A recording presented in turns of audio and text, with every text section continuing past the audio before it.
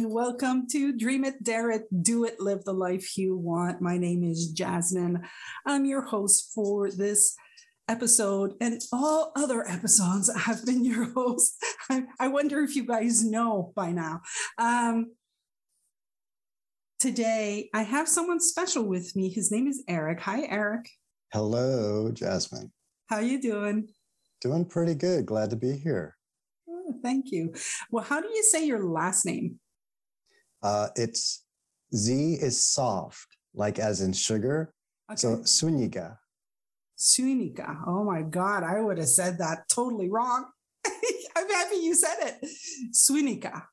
Wonderful. Está bien. Muy bien. All right. So I'm going to let people know that I met Eric on a class we did with Rob, my friend Rob. And the class is called Speak and Be Heard. And Eric was part of that class. And the reason why I called Eric in is because I wanted to talk to him because I saw him during, I forget how many weeks was that? Was that 8 weeks? Could it be thereabouts? Yes. Yeah, something like that. So for 8 weeks, I saw Eric every week and he was talking. I'm not saying he wasn't talking. He was talking. But the last day, the last week, Eric spoke. Eric spoke. And I was like, who's this guy? Was he here the whole time?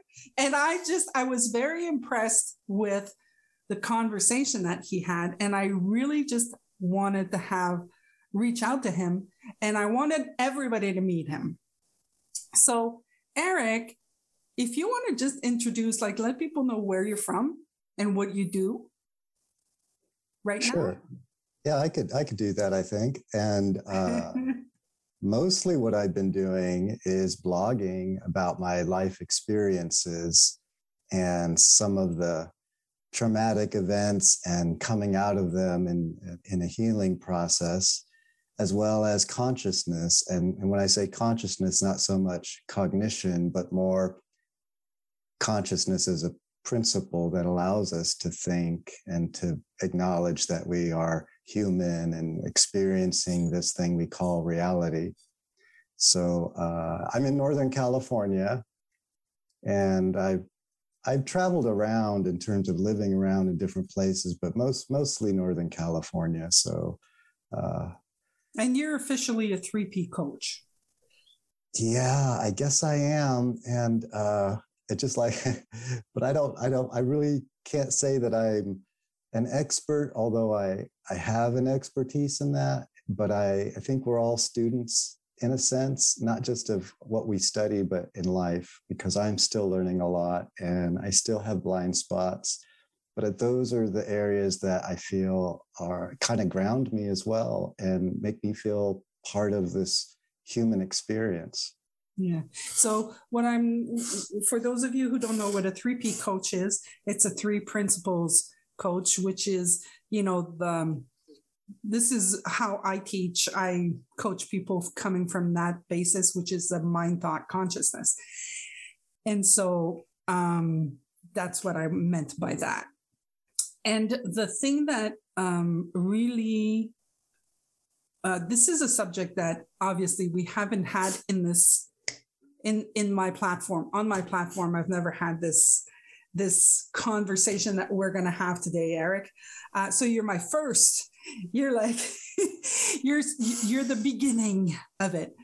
And one of the things that you said in the last day of the class that really I wanted you to talk about is you said in that class, you said, you guys don't know, but I deal with human trafficking on a daily basis. And you guys have no idea what you could do to stop it, or you don't even know that you're doing things that are perpetuating it. So that really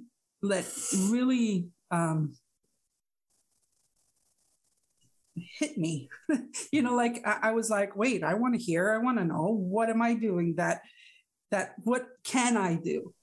So based on that,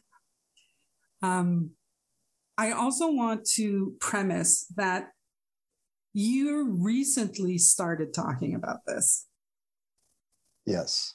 You're pretty recent at learning to talk about that. Like, so what I love is that you're daring to talk about it, right? Because it is this is a hard subject. It's not, for, like I was telling you in a call that we had before, where I was like, well, for me, this is what it is. Like for me, it's not my daily life. For you, it's your daily life. So I was really intrigued. So I'm going to let you speak now. Sure. And, again, I just have to say thanks for sharing the love and inviting me on your show. And I want to share something about a counseling session that I did, but very briefly, because a lot of folks, and you may have counseled, say, veterans, and I have, and, we want our armed services men and women to be healthy and experience well-being because they have seen some traumas and witnessed some things that most people are unfamiliar with and have no idea how it would affect them. And so similarly, the traumas that I've experienced, it's unimaginable to know what a person would do when they're faced with being a product for service rather than being a human for a human experience.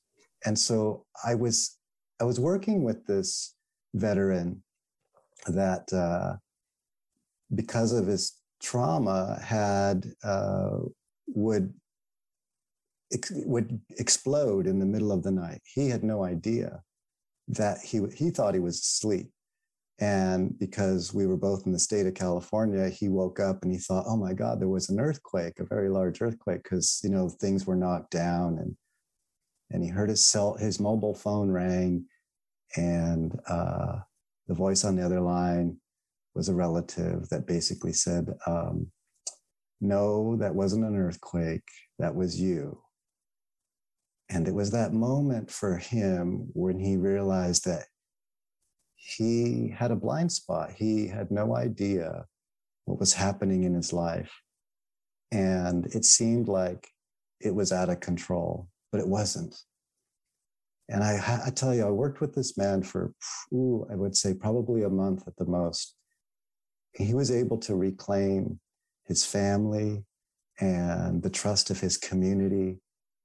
And he was able to put closure on that traumatic past, because it is the past, and the past does seep into the present, and it still seeps in the present for me. But the reason why I want to share that story is because when I was 4 years old, I had to make a choice in life. It was either live or die. And if I lived, I had to perform. I had to perform sexually. And I don't mean, I'm not going to get into details because I don't want to activate anybody. I'm just saying that there are things that I had to do at a very young age that were basically put me in a position where I saw the world very differently than most people. And one of the individuals in the area happened to be a veteran. And this veteran had photographed me nude. And the reason why I'm sharing you these two stories about veterans is because I want to share that just because a veteran did something to me that distorted my humanity is not a reason for me to project that onto other veterans. And I think what I'm trying to say is that I had to heal, because if I didn't heal, I probably would have projected my pain onto every living human being on the planet. And so healing has been very central to my life for the sake of my survival and wanting to live a life, not so much a normal life, but a life where I can reclaim my well-being reclaim my intimacy and parts of my childhood, because most of my childhood, I'm not going to be able to reclaim it. And I didn't even realize how much of my childhood I lost, because as I see children in my neighborhood, the joy, the carefree trust that they have is something that I started to realize that I never had that. And while I should be smiling and admiring them and being happy of their joy, sometimes I have this crushing sadness of a loss. It's almost like grieving the loss of my own childhood. And, but I have to move on. Mm-hmm. And I have to realize that if I can transform my trauma, then there is no loss. And really what I do is I gain a gift of awareness. And so this is part of my journey.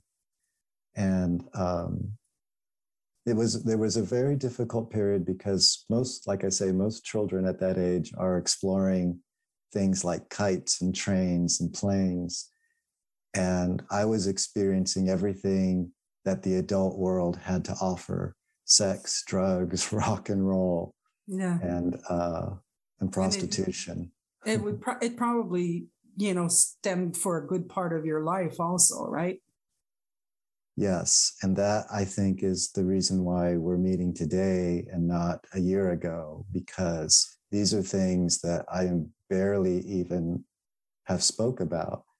And some of the details I still am not comfortable talking about. I was asked, as we spoke last time, I was asked by someone, "Hey, Eric, can you tell me who this person was or who that person was?" And I said, "No, I can't do that right now. I don't feel safe." Yeah. Because the people who put me in that position were very powerful people. And I've noticed with some of the opportunities I've had with other survivors is that they have shared similar stories, and that because they were trafficked, they also had related to me that the people that trafficked them were in very powerful positions. And so it's sort of, it was very affirming, but it's also very sad that it's invisible.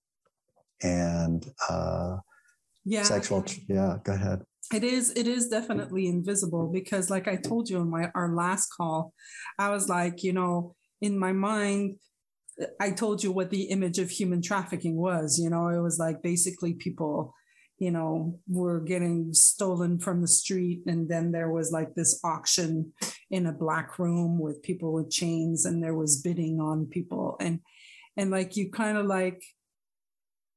of brought me back to saying, okay, well, this might actually happen in other countries that are not as civilized as we're supposed to be.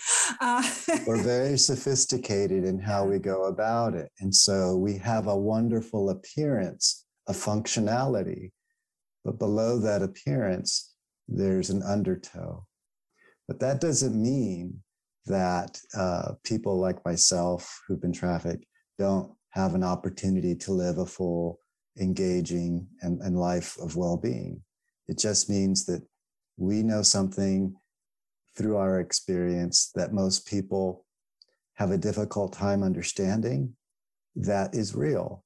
And some people I've spoke to, it's so frightening for them to hear these details that the best they can do is say, well, it's over, so everything's great.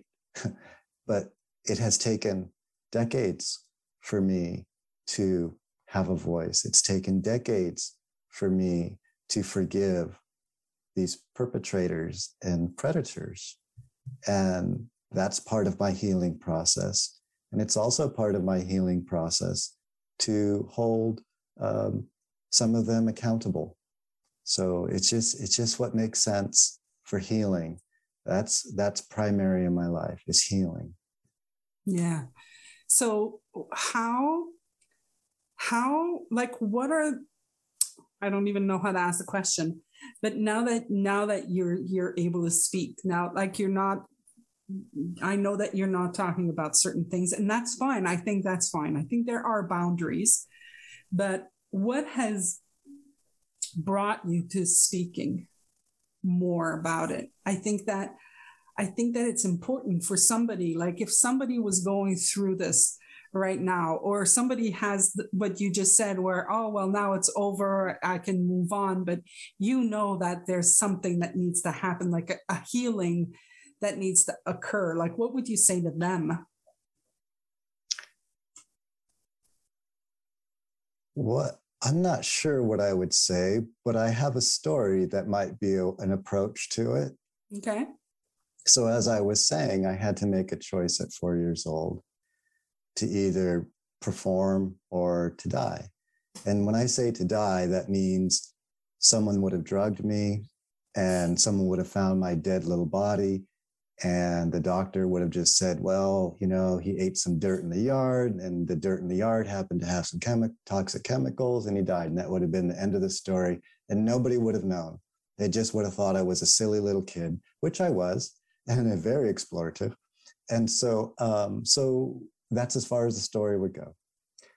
And after that experience, and I'm fortunate because my trafficking only lasted probably less than 2 years.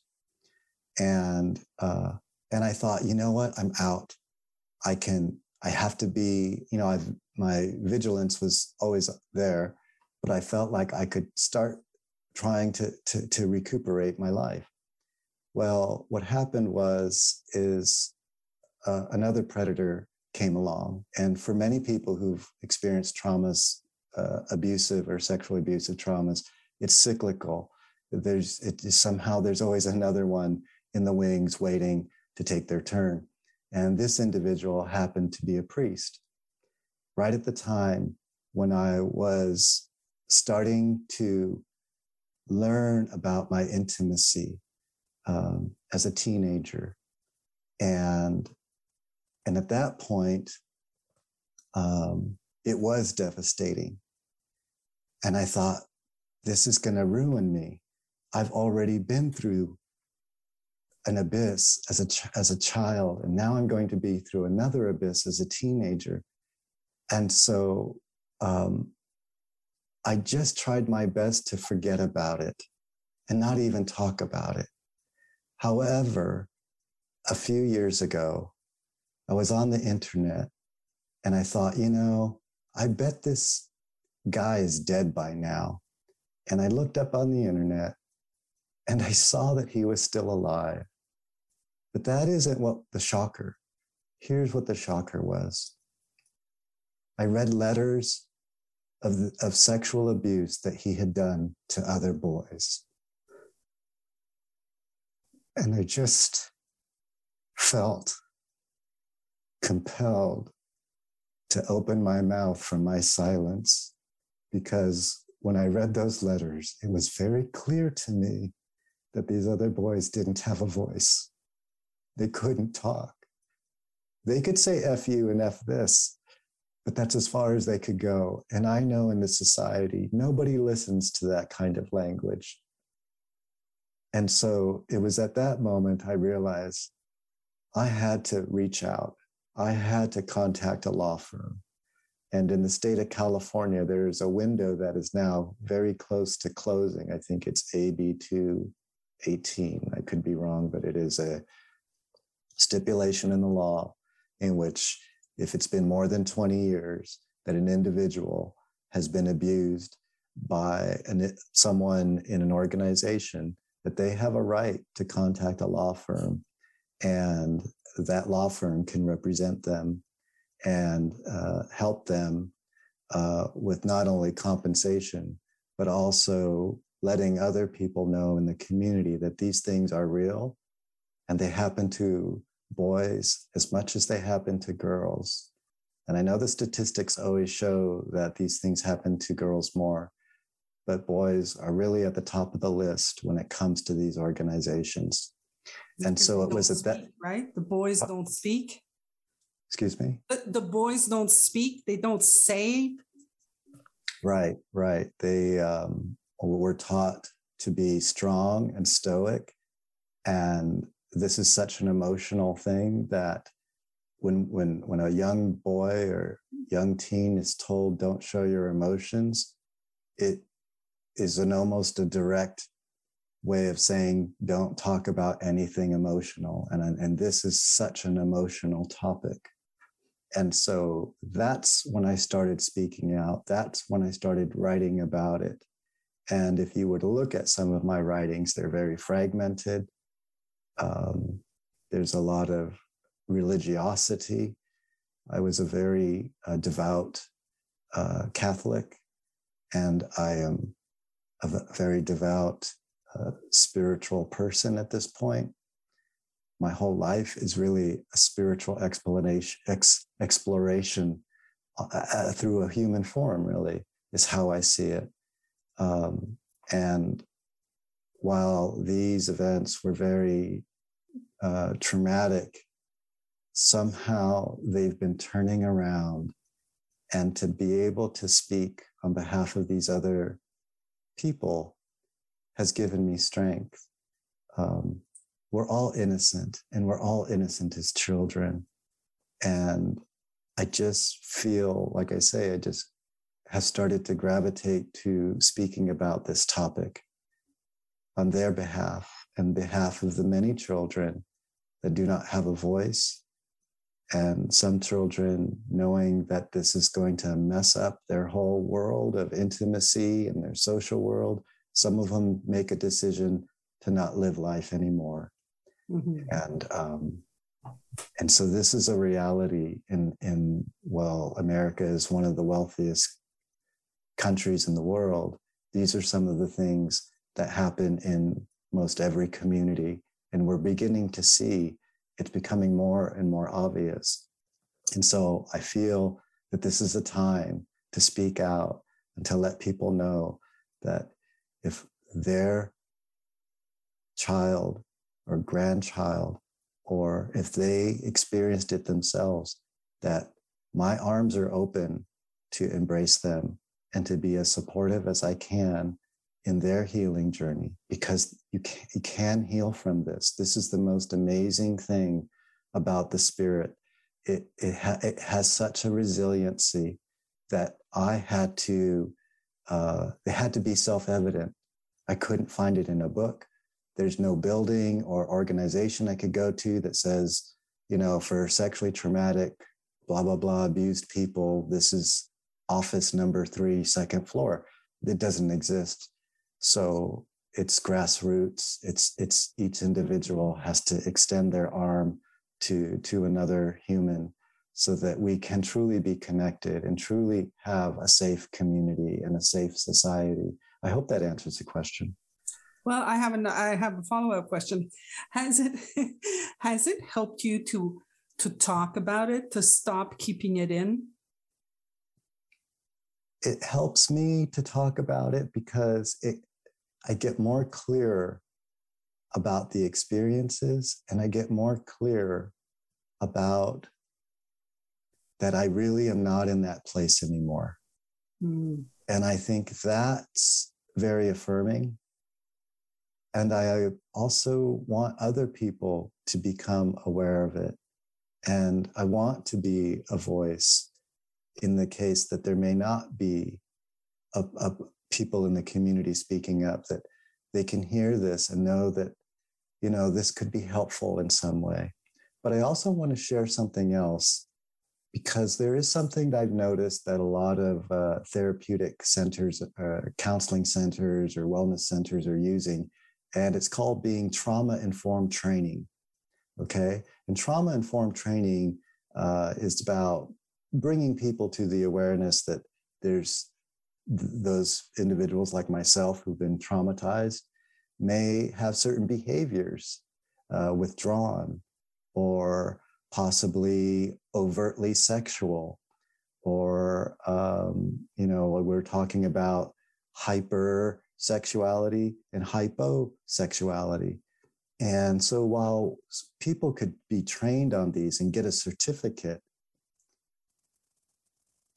I don't think anyone's ever really going to fully know or understand, even me as someone who's experienced it, never going to fully know or understand what another person is experiencing with their trauma, but I could be there to the best of my ability. So it's like saying, I want to understand you, but I may never understand you, but I stand with you in support, right? These are the slogans that are coming out now, and they're very powerful because we may never understand why this stuff is happening, but we'll do whatever we can to be in support of someone who is going through it, even if that person is being very dramatic and they don't know how to talk about it other than, like I say, being very dramatic with emotions.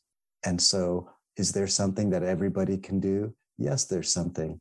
And it's to recognize that some people who, say, are using chemicals or who are being dramatic or overtly sexual, and if they turn to you and they are seeking help, it's very easy to say, hey, this person's trash.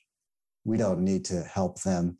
But these people that appear as trash, because I'm sure I have at many points in my life, it wasn't because I was trash. It was because I was in so much pain that I didn't know how to present myself and be understood and communicate. And so when someone gives a person a chance, and I'll give you an example. I was driving my car, and there was a woman. It was close to 11 o'clock at night, and there was a woman on the side of the street at a gas station, and it looked like she was semi-conscious. And I felt really concerned for her. And I stopped and I said, look, do you need a ride somewhere? She goes, okay. I said, can you sit in the back seat? And she sat in the back seat. And I said, I'll take you to wherever you want to go. And one of the things she said is she solicited herself.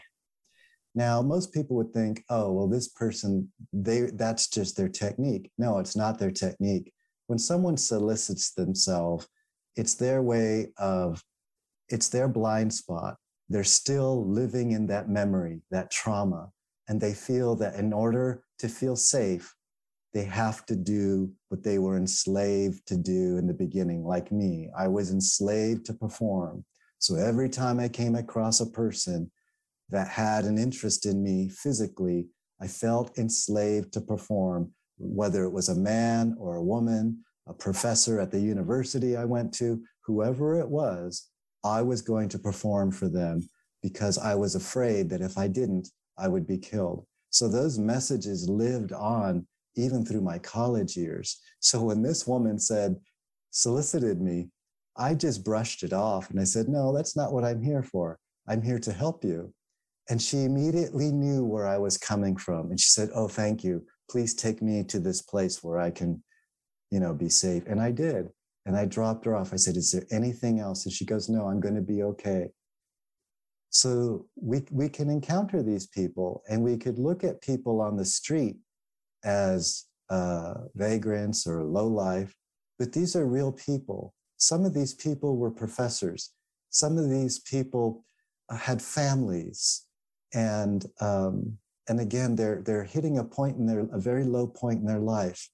But if they're given a chance, and we all deserve a second chance, the possibility of them healing and restoring their well-being will always be there. It's an endless potential that we all have if we just give a fellow human being a chance. It's always possible. It's always possible. So we've almost busted our time already, but I have a question. So when you said what you said in the class, do you remember what you said, that there are things that we could do as a society that we don't even know we could do, simple things that would? Here's something really cool. Yeah. I don't know. It's got to be every community must have this. I don't know if they have it, but they've got to have it. In the state of California, there is a website, and the website is basically a site to end domestic violence. Okay. And there are other sites that talk about this. Now, listen to this. This is the cool part. In order to participate in these trainings, which are called domestic violence advocacy trainings, DVAT. In order to participate in them, you cannot be a predator. That means if every human in a community participates in this training, that means it's going to be very clear who the predators are and who the advocates are, because everybody will now have this badge of honor to say, look, I am either a victim, I'm a survivor, I'm a counselor, I'm a therapist, and I'm going to take this training to verify that I am here for other people. And the only people who can't take it are the ones who have perpetrated. So now it becomes very clear in a community who is what each person is experiencing, and it's a pretty clear indicator that they're safe people. And the more safe people there are to go to, the less these events are going to happen, because that's what we need. We need to have communities that boldly show safe people. And this is one way to do it. There's several, there's many. We could go on and on. Yeah. But I think that's like a really important one, because anybody can take that training. You don't even have to be a therapist. Eric, thank you so much for accepting my invitation to come and chat with me. Absolutely. I really, I hope that you will continue to speak and that other people are going to invite you. And I know that you're going to make a difference in the world. So keep doing what you're doing. I'm very happy for you. And I'm happy that you accepted to come and chat. Thank you for the chat. It's been marvelous. I appreciate it, Jasmine. And just for the people who are listening, what is your website? I'm going to put everything in the description, but how can they reach out to you if they want to talk to you? If there's anything that someone has on their mind and they want to reach out, please. My website is my name. It's ericzuniga.com, ERICZUNIGA.com. Fantastic. Well, thank you again. I'm going to tell everybody else that they should dream it, dare it, do it, and live the life they want. So take care, everybody. Bye. Thank you.